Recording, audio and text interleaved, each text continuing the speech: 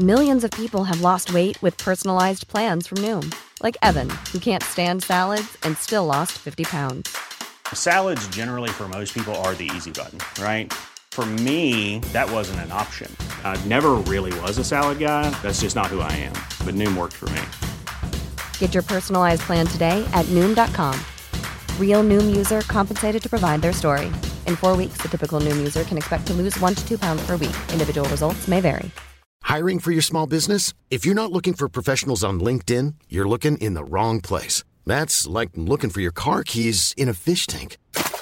LinkedIn helps you hire professionals you can't find anywhere else, even those who aren't actively searching for a new job but might be open to the perfect role. In a given month, over 70% of LinkedIn users don't even visit other leading job sites. So start looking in the right place. With LinkedIn, you can hire professionals like a professional. Post your free job on linkedin.com/people today.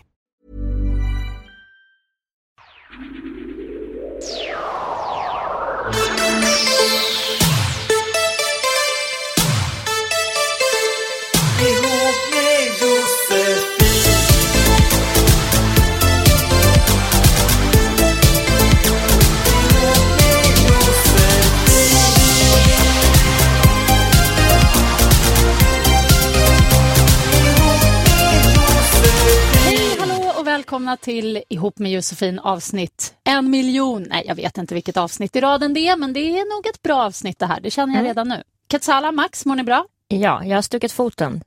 Så jag typ haltar runt som en fräscht. Men annars är det bra. På fyllan? Nej, tyvärr. I wish. Alltså, det hade varit så mycket bättre om jag hade gått runt i så här stilettklackar på Stureplan och haft sköj liksom. Det trodde jag. Ja, nej, ute och promenera med mina Jordans och trampa snett. Alltså låga skor, trampa snett. Det är så värdelöst. Men alltså, hur gör man det helt oprovocerat? Nej, men jag har ju liksom obviously något fel på mina ben eller någonting. Jag vet inte. Något skit är det, så nu är det väldigt synd om mig. Jag trodde att hälsenan hade hoppat och allting. Det är skitjobbigt med stukad fot. Man kan gå med det hur länge som helst. Tack, nu känns det mycket bättre. Du kommer dö. Nej, det kommer du inte. Hur mår jag då? Gud, hur mår du? Du mår bra, eller? Jag mår skitbra. Jag bara skrattar och är glad. Nej, men det flyter på bra. Så vi... Grymt. Det här är ju en relationspodd som de flesta säkert vet, och hit kan man höra av sig om man har ett slags relationsproblem. Antingen till ihop med Josefin @gmail.com eller till våran hemsida heter det. Facebookgrupp. Där du likar, och när du väl har likat så kan du skicka meddelanden till oss. Ja. Och det är bara vi som ser det, så att det är bara show hårt, go bananas, vi älskar det. Vi ska dra igång med breven alldeles strax, men först vill jag höra Max. Förra avsnittet så ville jag veta när du är icke korrekt, för att du har uppvisat en väldigt korrekt och trevlig och bra och perfekt bild av dig själv. Jag ska se att Josefin sitter och pekar på Max nu i studion också med fingret. Nej, men jag tror inte riktigt på den helt perfekta personen. Jag tror att alla någonstans har någon liten åsikt, någon liten tanke, något litet som inte är så himla PK och något lite kontroversiellt sådär. Vad det nu kan vara. Och det kan vara svårt att klura ut vad det kan vara. Så du fick en vecka på dig. Ja, det fick jag. Och alltså, grejen var att jag kom ju på det direkt i stort sett när vi hade stängt av vad det här skulle jag ha sagt. Men alltså, faktiskt bara rakt på. Jag hatar, och när jag säger hatar så menar jag hatar. Och det här är ett jättestarkt ord. Ja, du vet det, va? Cyklister i trafiken. Det här kommer alltså rakt från hjärtat. Hur jag ogillar alla som sitter på 2 hjul och tycker att de har förtur eller att de räknas som ett fordon. Det här kan få mig att bli så irriterad så att det brinner. Jag ska berätta en historia. Den är inte jättelång så ni kommer inte dö. Men jag kör längs Hornsgatan, och för att ta av till den gata där jag bor på så måste man korsa cykelbanan. Cykelbanan ligger till höger, så de har ju förtur, så att jag skulle ha släppt den här cyklisten. Men jag såg inte honom, så att jag bränner ju på rätt bra, och han ser ju att jag inte ser honom. Så att han bromsar till och börjar skrika, och så sparkar han till min bil. Den är nice. Nej, och där kommer ju mitt där kanske lite utländska temperamentet. Då blir jag lite så här, öj! Så jag stannar bilen mitt på gatan och kliver ur. Och så här. Och cyklar han iväg då? Nej, han står kvar. Så jag är så här, dude, what the fuck, vad gör du för någonting? Ja, men jag har förtur, jag räknas som ett fordon. Bara där, liksom är som att det bara knäpper i huvudet på mig. Jag blir så där, okej, fast ja, du är ett fordon, jättefint, du har köpt 2 hjul, fantastiskt. Men om vi krockar, för du ser att jag inte ser dig, så kommer det guppa till lite för mig och så dör du. Ska jag då sticka ut huvudet? Ska vi prata om det? Eller så bara ser du att jag inte ser det och så flyttar du på dig. Och så kan du berätta när du kommer hem hur dum i huvudet någon var som inte lämnade förtur åt ditt fordon. Det här är liksom... Blev det fight? Nej, det blev absolut inte fight. Men jag kände att... Sparkade till en cykel. Nej, det gjorde jag. Det skulle jag ha gjort. Nej, det kan jag inte göra. Men jag var sådär ruskigt arg. Ja. Det var svarta blicken. Du hatar cyklister. Men det värsta med cyklister är, alltså jag kan säga så här, Max, du skulle hata mig i trafiken för jag är ju sämst på att cykla. Absolut. Ja, men jag tycker de värsta cyklisterna är ändå de som ska cykla typ från Bromma till stan och är kittade som att det är Tour de France. De är kittade som att de ska köra Tour de France med vattenampuller i midjan och cyklar som blådårar. Ja, så har de så här rumpskydd för att det inte ska bli för svettigt i röven eller vad det nu är. Snälla, du ska cykla från Vasastan till city. Alltså måste det se ut som liksom... Men vet du hur läskigt det är att cykla normalt då på en cykelbana när en sån där kommer bakifrån? Det är livsfarligt. Man ska följa deras regler, men de ska inte följa regler. Nej. De är de allra värsta. Sen var liksom... Så plingar de gärna. De kommer i världens fart. Man hör ju inte att de kommer överhuvudtaget. Man cyklar helt så här lugn och ro, det är vackert väder och bara, gud, jag är ute på en så här trevlig cykeltur i vårsolen. Så bara kommer de och så bara pling, pling, precis när de kör förbi. Nej, alltså, så att man blir helt så här chockad och typ nästan trillar av sadeln. Liksom. Ja. Men det är alltså det står så här, cykel är min livsstil. Man bara, alltså, du kan ju inte ha något liv. Liksom. Det är så här, skaffa en hobby. Och sen, jag måste bara, du sätter finger på en grej som också stör mig. Det är folk som tränar och har de här vattenflaskorna. Alltså så här, okej, nu är jag ganska tränad, men jag kan nog lätt säga att jag springer 2 mil utan att behöva dricka. Jag tycker inte att jag tar i här. De springer i några kilometer och har så här 8 vattenflaskor. Alltså det är så här, när dricker du? Ja. Det är så, jag har aldrig sett någon ta fram en flaska och dricka heller. Nej, alltså... Det är så här, är det någon så här accessoar som man ska ha? Är det någonting jag missat? Är det lite som så här tuffa killar på 80-talet som hade så här patroner runt midjan? Vad är grejen? Vad är grejen med de här vattenflaskorna? Ja, okay. Nej, det är helt... Ja, där håller vi med varandra. Hatet mot cyklister. Jag hatar även folk som tränar som har så här reflexväst. För att jag känner bara att de ska fan inte hålla på att träna på natten och vid vägen med reflexvästar. Man blir sugen på att köra på dem. Oj, nu jäklar. Klipp bort det här. Varför vill du köra på det? Därför de springer där bara, jag är så sportig med min lilla reflexväst. Så här, det är så otroligt fjösigt. De kan väl springa i skogen eller någonstans. Varför ska de vara precis där bilar kör? Jag fattar inte. Men det är jättekonstigt. Ska jag köra in med bilen på ett gym och bara, kolla, jag kör bil! Hela bilen ska vara i så här reflexmaterial också. Så ska jag släcka innan jag kör in och bara, nej för fan. Vi måste nog återgå till det vi är bra på kanske. Jag vet inte. Relationer. Herregud. Vi börjar med brevskörden. Tack.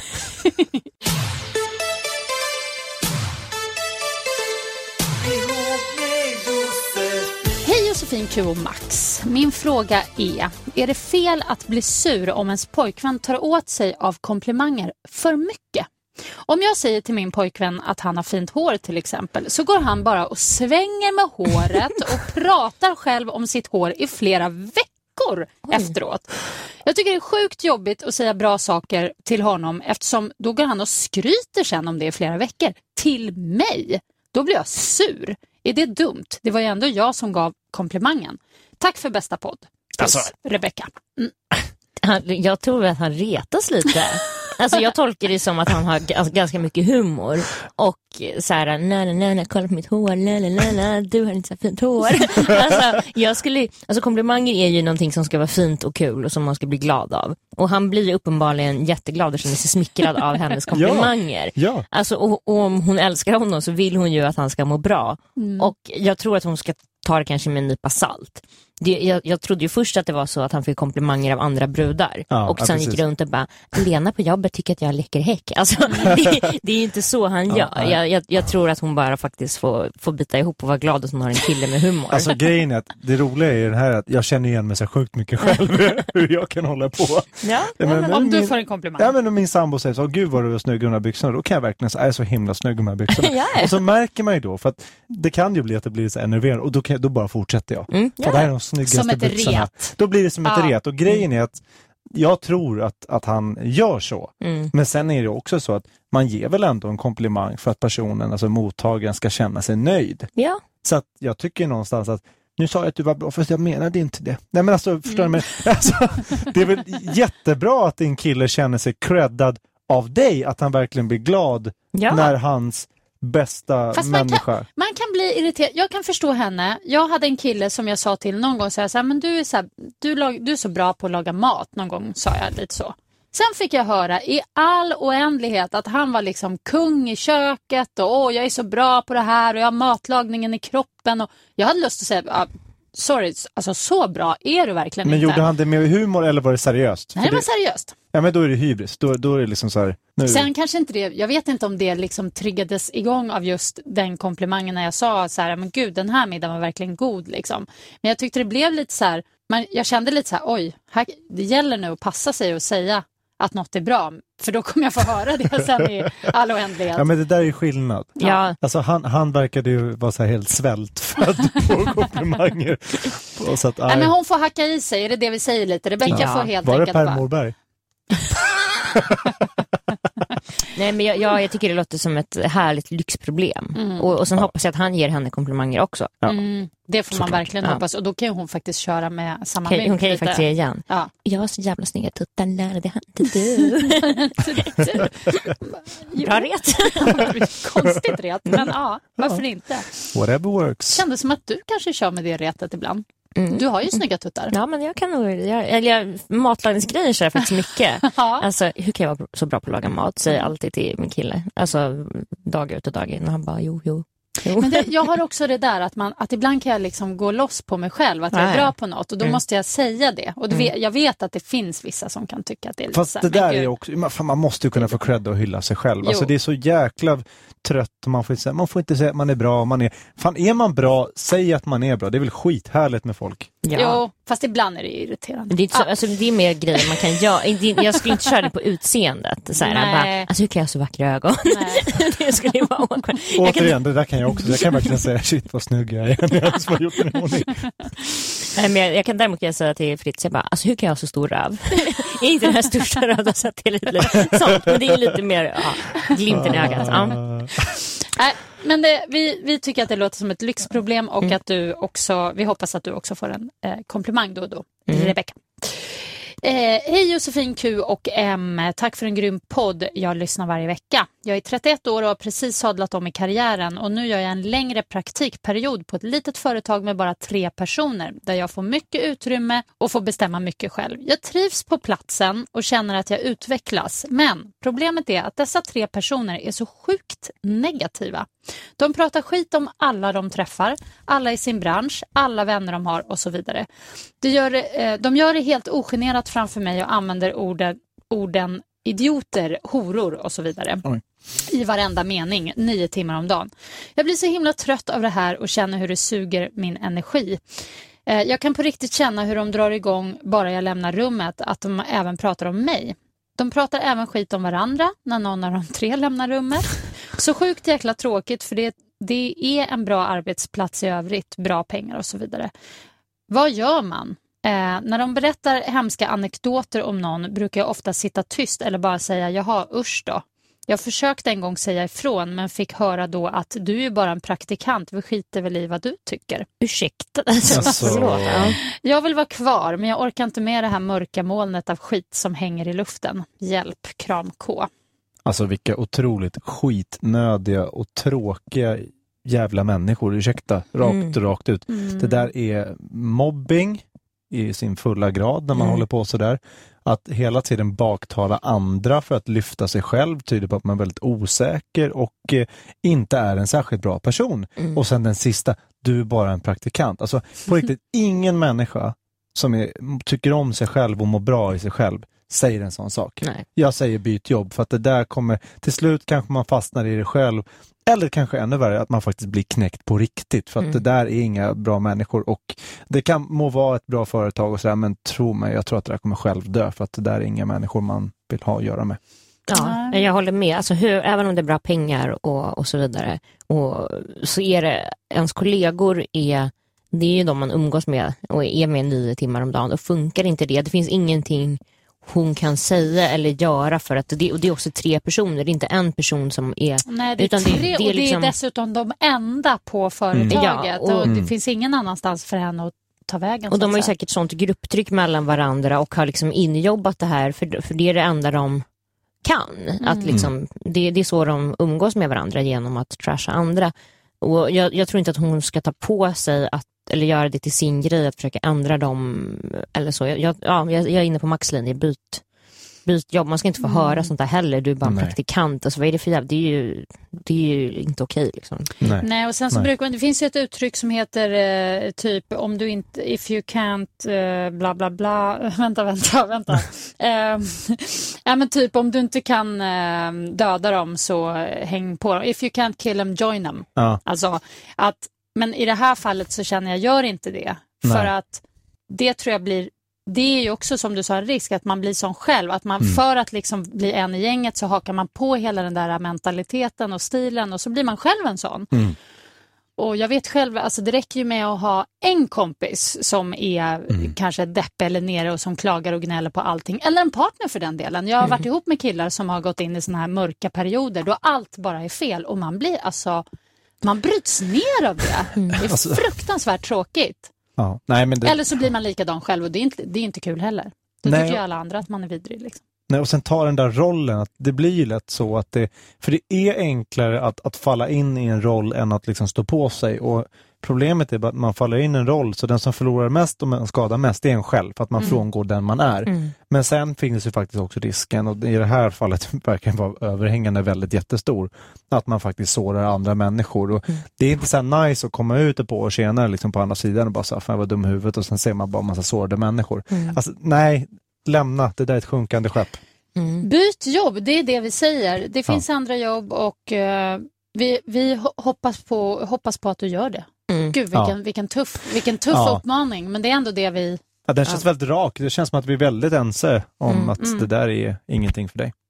Kan hon inte ge de andra sparken? Nej, det kan hon inte. Hon är ju bara praktikant. En praktikant.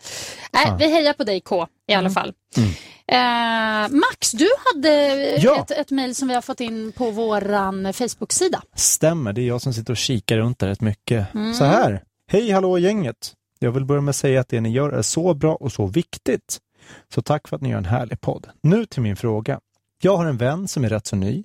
Jag fick ett jobb till henne på mitt jobb och vi blev väldigt nära väldigt fort. För ett år sedan blev hon våldtagen på en fest vi var på tillsammans. Och hon har trängt bort den händelsen och inte velat prata eller tänka på det fram tills nu. Hon har fått panikångest några gånger och har därför blivit sjukskriven för vår jobb och går hos psykolog 2 gånger i veckan. Hon berättar att många av hennes vänner inte finns där för henne och att hon uppskattar att jag skriver till henne några gånger i veckan för att höra hur hon mår och prata med henne. Jag känner själv att jag ibland pratar med henne som om hon vore en patient eller liknande. Jag arbetar med döda människor och är van vid tuffare och tuffare samtal. Men jag undrar om jag bör prata med henne mer som en vän. Har ni några tips på vad jag bör säga eller hur jag ska agera? Kram. Alltså det här är ju...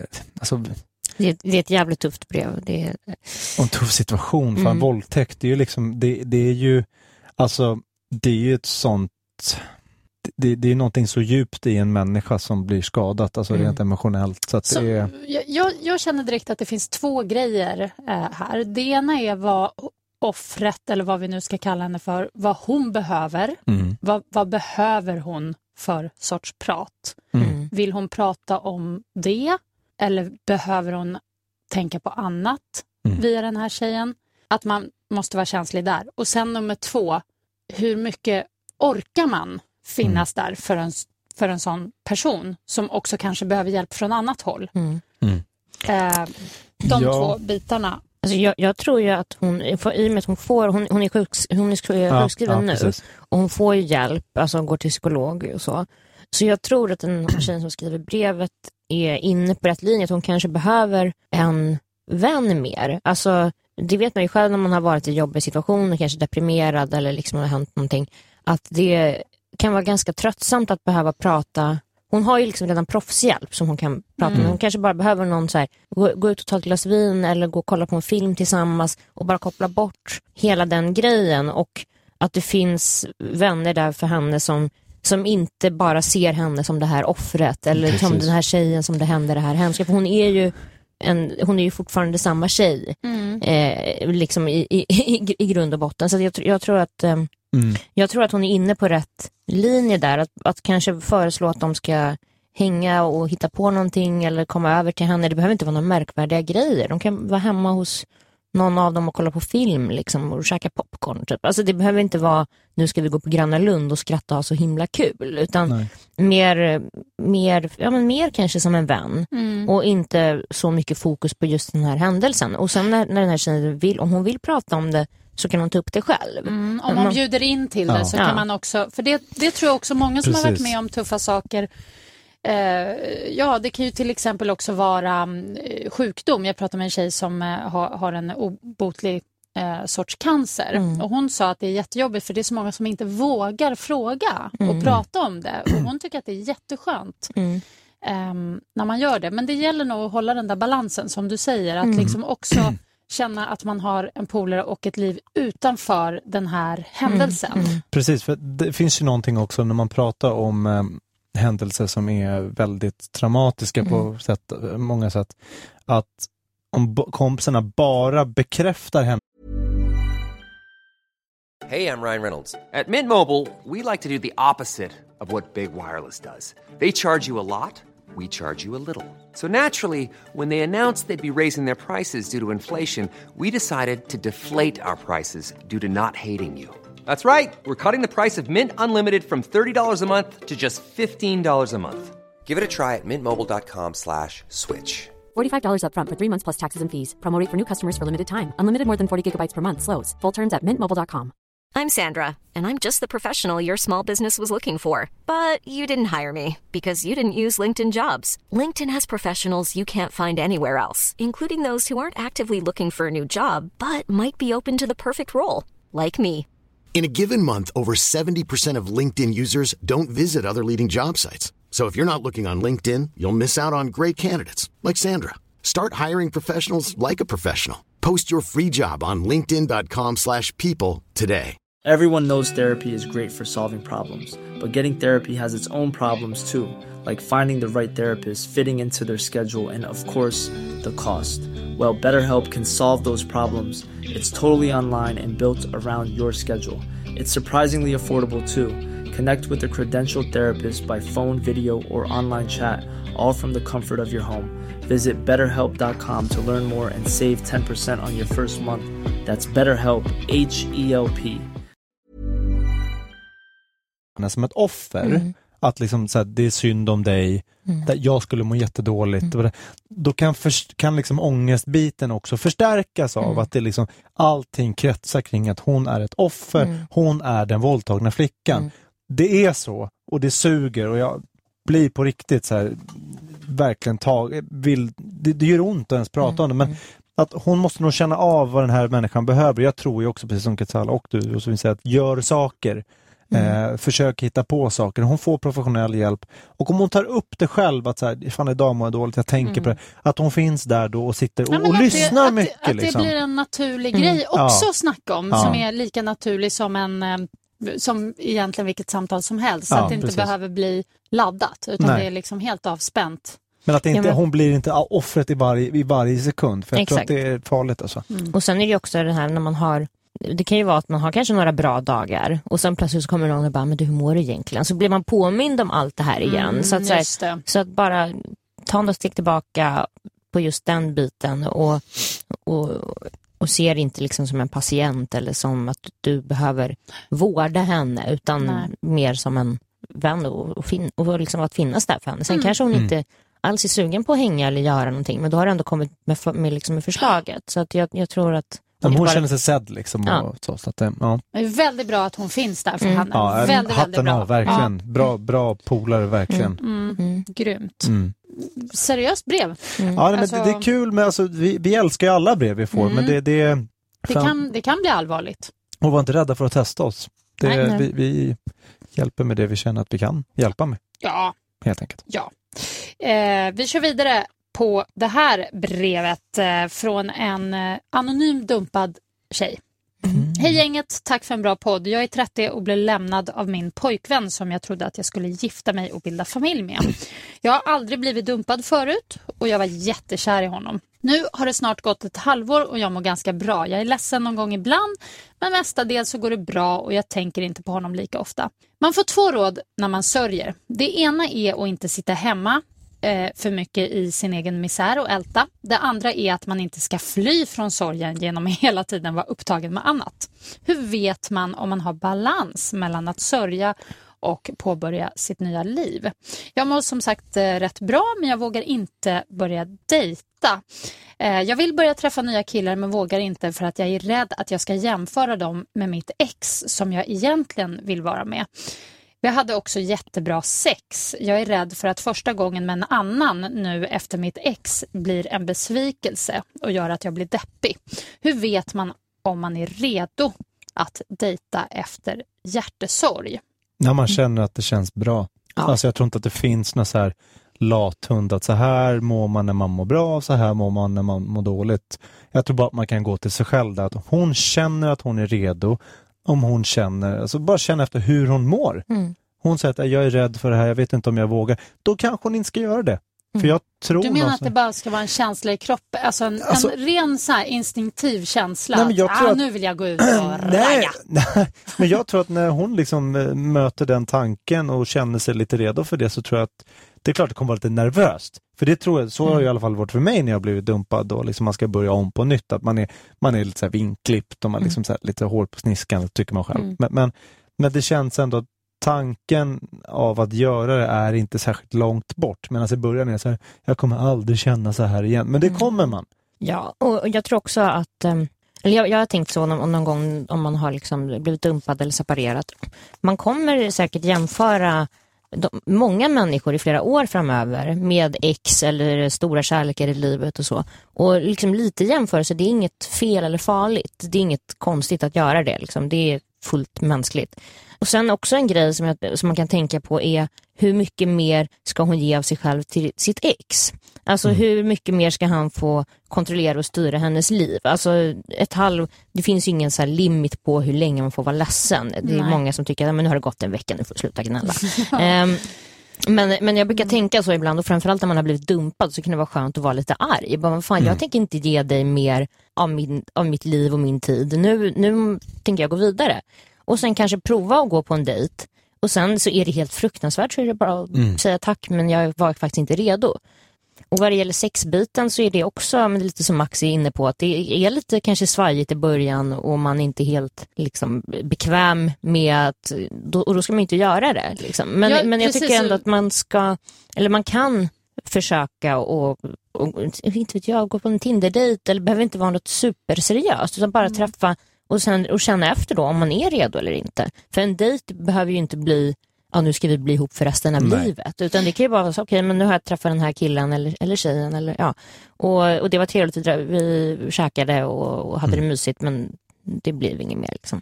Så, och inte ta det så hårt och seriöst, om man säger. Utan att gå på en dejt och träffa lite folk. Och man behöver inte tänka att är det här mannen jag ska gifta mig med och skaffa barn med. Utan mer för att känna efter själv vad man är redo för, tror jag. Jag tänker också så här att du är ju redo att dejta någon när du också redan innan kan tänka dig att ta, så att säga, ett nederlag om vare sig det blir att sexet blir keff eller att det inte blev något. Alltså när du redan innan kan känna att om det här skiter sig, strunt samma.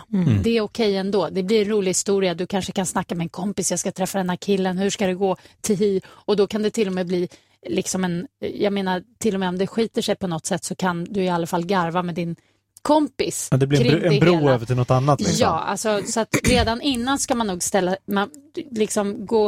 man ska ställa in sig på att det faktiskt kan gå galet och att det är okej, för det, så blir det ofta. Ja, alltså det är ju, liksom, hur det är ofta så blir blir det det rätt med en gång? Ja, men det är ju så absurd liksom, situation överhuvudtaget, det här med att man ska liksom träffa en annan människa och potentiellt, är det här kanske mannen i mitt liv eller inte alls, så ska man sitta där med sin torra kyckling liksom. Alltså det kan ju bli, det är ju en konstig situation från början och det tycker säkert den andra personen också. Så att, och som sagt, ta det inte på blodigt allvar, utan så här, om du känner så här, herregud, jag kan aldrig mer ta en annan man, så ja, ta det lugnt. Alltså, Tvingar inte själv till någonting. Nej, som men sagt, mest inte heller upp onödiga hinder för dig själv och liksom bromsa dig själv. För det tror jag, då är det lätt att man hamnar i den där, plötsligt har det gått 7 år och så har man inte gått vidare alls, för man är fast i det som har varit. Liksom. Men hur många gånger har man inte gjort det där, liksom man känner att jag kommer aldrig bli kär igen, jag kommer aldrig kunna känna så här igen. Jag har gjort det massa gånger. Nej, men sen är det liksom så här, det är som föräldrarna sa om man var kär när man var liten så här. En förlorad går 1000 åter, som min pappa, och jag hatade det. Men alltså det är verkligen så där att man tappar bollen och sen plockar man upp den och så träffar man någon ny som man bara, fan, det här var nice. Så att det är en känsla. När det känns rätt, då... Och sen är ju inga relationer lika heller. Alltså de kanske blir svinkär i någon ny kille. Och i början kanske man jämför honom med exet och bara, men han gör inte alls si och så. Men alla relationer ser olika ut och det kan ändå vara en jättebra relation. Men kanske inte det du är van vid eller som du trodde att du behövde. Så att, och det är ju kul också. Ja, det ska ju vara roligt att vara kär liksom. Men hon frågar ju en sak här också tidigare i brevet. Hur vet man när man har balans mellan att sörja och påbörja sitt nya liv? Alltså den balansen, hur vet man det? När man mår bra, känner jag, balans. Men sen, balans hit, liksom sådär. Ja, när vet man det? Som sagt, jag tror inte att det finns här. Då har du balans. Nej, men jag menar om du ligger hemma i 3 veckor, pizzakartonger runt omkring dig och liksom bara häller som i mitt liv, fast jag är sambo. Ja, då mår du inte skitbra. Nej, men alltså inte prata med någon, bara vill sova till exempel. Jag kan ju få sådana tendenser när jag blir deppig, då vill jag bara sova. Då ligger jag under täcket dygnet runt i princip. Det är patetiskt alltså, men det är ju det man vill. Man vill ju bara försvinna från verkligheten. Försvinna från jorden. Då är det ju inte bra. Så att, är det på den nivån, då får du gaska upp dig och liksom bara dra iväg, kom ut, liksom socialisera. Men det är klart att samma sak, springer ut på liksom klubbar kvällarna i ända och är helt nipprig, då är det ju lite åt andra hållet kanske. Men jag tror också att det handlar ganska mycket om insikt. Alltså när man kan inse att så här, den här personen älskade jag och jag kan ju så här, vara ledsen ibland. Fan, det var synd att det inte funkar med det där exet, men det var på olika ställen i livet. Alltså en del sorg över förlorad kärlek och sånt, det bär man med sig hela livet och det behöver inte vara något fel, utan det handlar bara om insikt och liksom att okej, men det funkade tyvärr inte, men han eller hon är jättefina personer och kommer alltid älska dem, men det kanske inte var menat att det skulle vara vi. Så att så här, det här, man behöver inte heller gå runt och tro att allting kommer vara så här tipptopp resten av livet, men man får ju ha den här insikten att så här, men viss kärlek kan man få sörja livet ut utan att det behöver vara något fel liksom. Att då tror jag att det blir mycket enklare också att gå vidare när man kan bara acceptera det läget.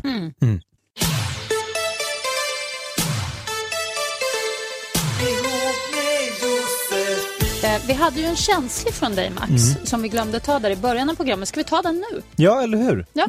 Fan, det blir ett lite tyngre poddavsnitt idag, men det tycker jag är bra också. Det är så här.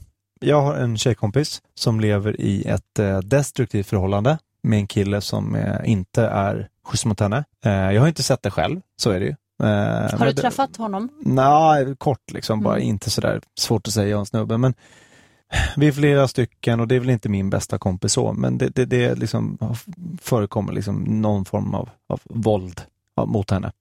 Att det är liksom, hon får liksom det är kanske inte så att de glider runt med liksom blåtira, men det är flera som vittnar om att liksom det är blåmärken och det liksom förekommer våld. Men hon kan liksom inte lämna. Och, för att det här är ju svårt, det är liksom en känslomässig bit, men kan vi säga någonting för att liksom, hur lämnar man ett förhållande där man egentligen rent nykter borde säga på det att men det är ju bara att lämna, det är ju skit. Men hon kan inte. För det första vill jag säga en sak då. I ett sånt förhållande så behöver det allt faktiskt inte vara skit. Utan det kan ju vara så att de har stunder som är fantastiska. Och det är det som gör att det blir väldigt svårt att lämna. Och sen har sådana där fruktansvärda hemska saker händer. I stunden så är det ju skitjobbigt. Och så går det över och då vill man vill ju bara glömma. Så funkar ju människor. Vi vill bara glömma det som är jobbigt. Allt som är jobbigt och sånt, det vill man liksom bara bort och så vill man fokusera på det som är positivt. Så det tror jag det är där problemet ligger så att säga. Men om det nu till och med är så att den här människan, alltså man känner verkligen att hon vill men hon vet inte hur. Jag tror att alltså någon slags typ intervention. Så jag har levt i ett ganska dåligt, inte så dåligt förhållande, men inte mysigt alls, inte en bra kille.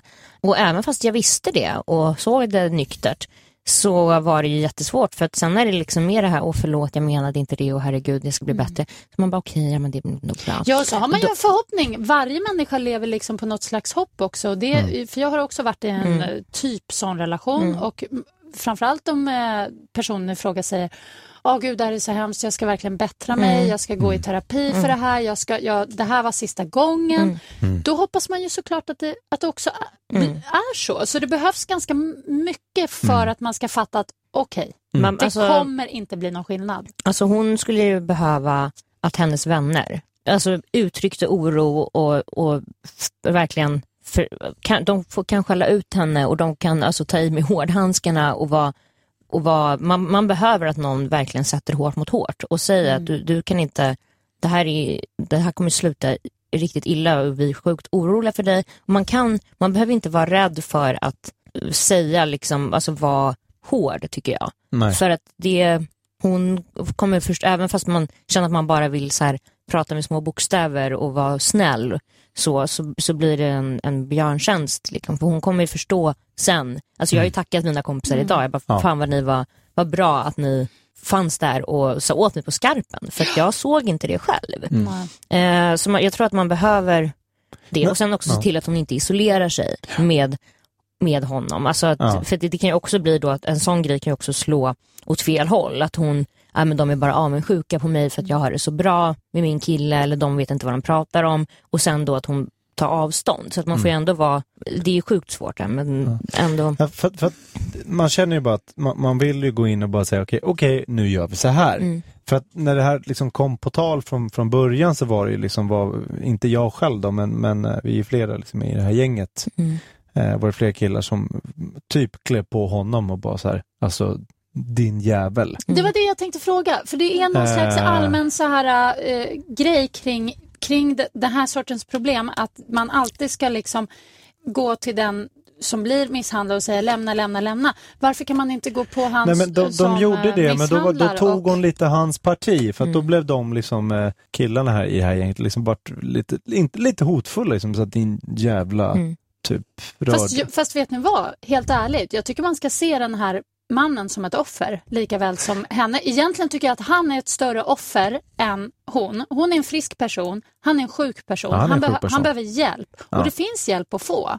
Men det är så himla, vad ska man säga, det är så ovanligt att någon överhuvudtaget går ut och säger att jag har det här problemet. Jag menar, vem säger det? Men du blir ju dömd av ett helt samhälle direkt. Och du blir verkligen dömd som så, du är en idiot. Och du har säkert blivit misshandlad av dina föräldrar eller någonting. Och det går inte att göra någonting åt. Och man ska lämna vid första slaget. Men faktum är att, för jag har tänkt jättemycket på det här. Jag tror att det finns, eller jag vet att det finns hjälp att få. Och jag vet också att personer som har den här sjukdomen, kan vi nästan kalla det för, kan faktiskt ändras. Absolut. Med hjälp, professionell hjälp. Han är ju ett offer, men han är ju på samma gång är han ju en idiot. För att även om man har en sjukdom, som man till exempel pratar om alkoholism, så är det så att det är en sjukdom. Men det är ändå en störning, kan vi kalla det kanske. Men det är ingen som håller en pistol mot huvudet och tvingar personen att dricka, utan det är ändå ett aktivt val hur sjuk man än är. Och det är lite samma sak här, så att jag är sjukt blandad. Jag håller med dig. Jag vill att den här människan ska få hjälp. Men Men den måste ju han ta själv i sånt fall. Gör inte han det, då är det klart att hon ska lämna, kanske ska lämna i alla fall. Ja, det tycker jag definitivt att hon ska. Helst, jag tycker ju så här utifrån, det är så enkelt att säga, att jag tycker ett slag är ett slag för mycket. Då tycker jag att man ska lämna, för en person i en relation som kan bruka våld mot den man älskar är inte en person man ska vara med. Det är mina åsikter rakt av. Ja, exakt. Och även om alltså, det är också den här rädslan som hon tvingas gå runt med, att liksom trippa på äggskal, att okej, men är det bra nu eller ska han få flippa nu och slå till mig eller förnedra mig eller liksom mobba mig, eller alltså, för det är ju ibland inte heller bara slag, utan det kan ju vara psykisk misshandel och liksom den här rädslan och liksom typ terrorbalansen, det är ju där sitter ju också mycket, alltså även om den själva fysiska misshandeln är slut, fortsätter den ju ändå hela tiden. Jag tycker i alla fall att hennes kompisar måste prata med henne, för att visst, han behöver hjälp och så vidare, men hon kan inte vänta på det. Hon måste bort därifrån. Precis. Hon måste bort därifrån omedelbart liksom. Och sen kan ju hans polare ta tag i honom sen. Men nej, hon kanske också prata med hennes familj eller mamma och pappa eller syskon om man har det. Ja, men man ska göra det offentligt. Ja, eller inte, men prata med dem och säga att liksom vi är oroliga och vi misstänker det här. Jag tänkte på en annan grej. När man ser dem två ihop, märker man då att det är liksom att de har ett lite oskönt G på det sättet? Nu är det så att den här tjejen jag är liksom tjenis med sådär, men killen har jag inte sett så jag har sett dem alldeles för lite för att liksom säga att så här ser ut. Jag har stött på honom och det är så här vanlig snubbe liksom. Det är inte så att de ser ut på man kan liksom man kan få vibes, absolut. Jag fick vibe med en polare för inte så länge sedan, och då sa jag det rakt ut henne. Jag bara, fan, ni har ju helt onormal relation. För det var väldigt mycket oj, nu är klockan så mycket, hur kommer han bli arg när jag kommer hem? Jag bara, ursäkta, vad snackar du om liksom? Varför ska, alltså du vet, jag började och då var jag tvungen att liksom förklara henne. Jag fick förklara för henne. Så är inte normalt. Och hon var så här, va? Jaha. Det var som en så här enlightening. Och nu ska hon dra. Nu lämnar hon. Det är bra. Så jag tycker kompisar ska verkligen gå in och liksom bara, vi ser det här. Och jag tror att man var det du som sa, man får vara ganska hård. Man måste vara man behöver inte hålla på att tassa på tå och lirka, utan man kan vara ganska så här, jag vet det här, du behöver inte hålla på och liksom. Och sen också gärna ge tydliga exempel på, alltså tycker jag, för då blir det tydligare för henne att se också. Ja, men du vet den där gången när vi träffades och du hade blåmärke där, eller det här som han gör mot dig här och här. Tydliga exempel gör att det blir enklare att se för henne, för hon kanske har sopat det under mattan eller försöker tänka att det går över. Men när det kommer tydliga exempel och att omvärlden också ser det, så blir det lite enklare, tror jag. Och människor som har de här tendenserna kan bli väldigt farliga, för att oftast så är det väl så att när någon går så långt till att det kommer till misshandel, det är ofta att det i princip svartnar för ögonen, och då kan vad blir nästa grej? Då kan lite vad som helst hända. Så att nej, men som sagt, det är bra att få flera personers. Kommer du gå till henne nu då och snacka? Det kommer vi göra. Jättebra. Yes. Gud vad bra. Hörrni, ska vi avsluta? Ja. Bara sådär. Har vi någon skamlös? Nej. Det känns inte som ett sånt avsnitt där vi känns skamlösa. Nej. Jo, det känns alltid som ett sånt avsnitt. Men jag känner att jag skulle vilja ha någon till dig, Josefin, men jag har ingen. Nej, jag har en ticket sallad, men den kan vi ta nästa vecka. Vi skjuter upp cliffhanger. Den blir hardcore. Oj, fett. Hej då, nej! Skriv in till ihop med Josefin på ihopmedj@gmail.com eller skicka meddelande på våran Facebook-sida ihop med Josefin. Så, när jag sagt det här är en podd i Radio Play och iTunes, så vi är bäst i hela världen. Lyssna på oss. Hej då!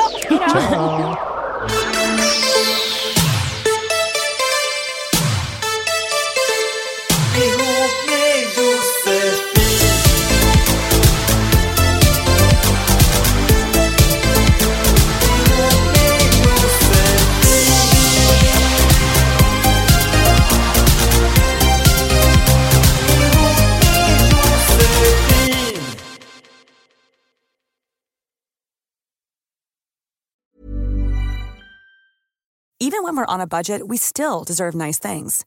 Quince is a place to scoop up stunning high-end goods for 50 to 80% less than similar brands. They have buttery soft cashmere sweaters starting at $50, luxurious Italian leather bags, and so much more. Plus, Quince only works with factories that use safe, ethical, and responsible manufacturing. Get the high-end goods you'll love without the high price tag with Quince.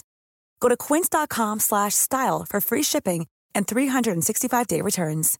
Imagine the softest sheets you've ever felt. Now imagine them getting even softer over time. That's what you'll feel with Boll & Branch's organic cotton sheets. In a recent customer survey, 96% replied that Boll & Branch sheets get softer with every wash. Start getting your best night's sleep in these sheets that get softer and softer for years to come. Try their sheets with a 30-night guarantee. Plus, get 15% off your first order at bollandbranch.com. Code BUTTERY. Exclusions apply. See site for details.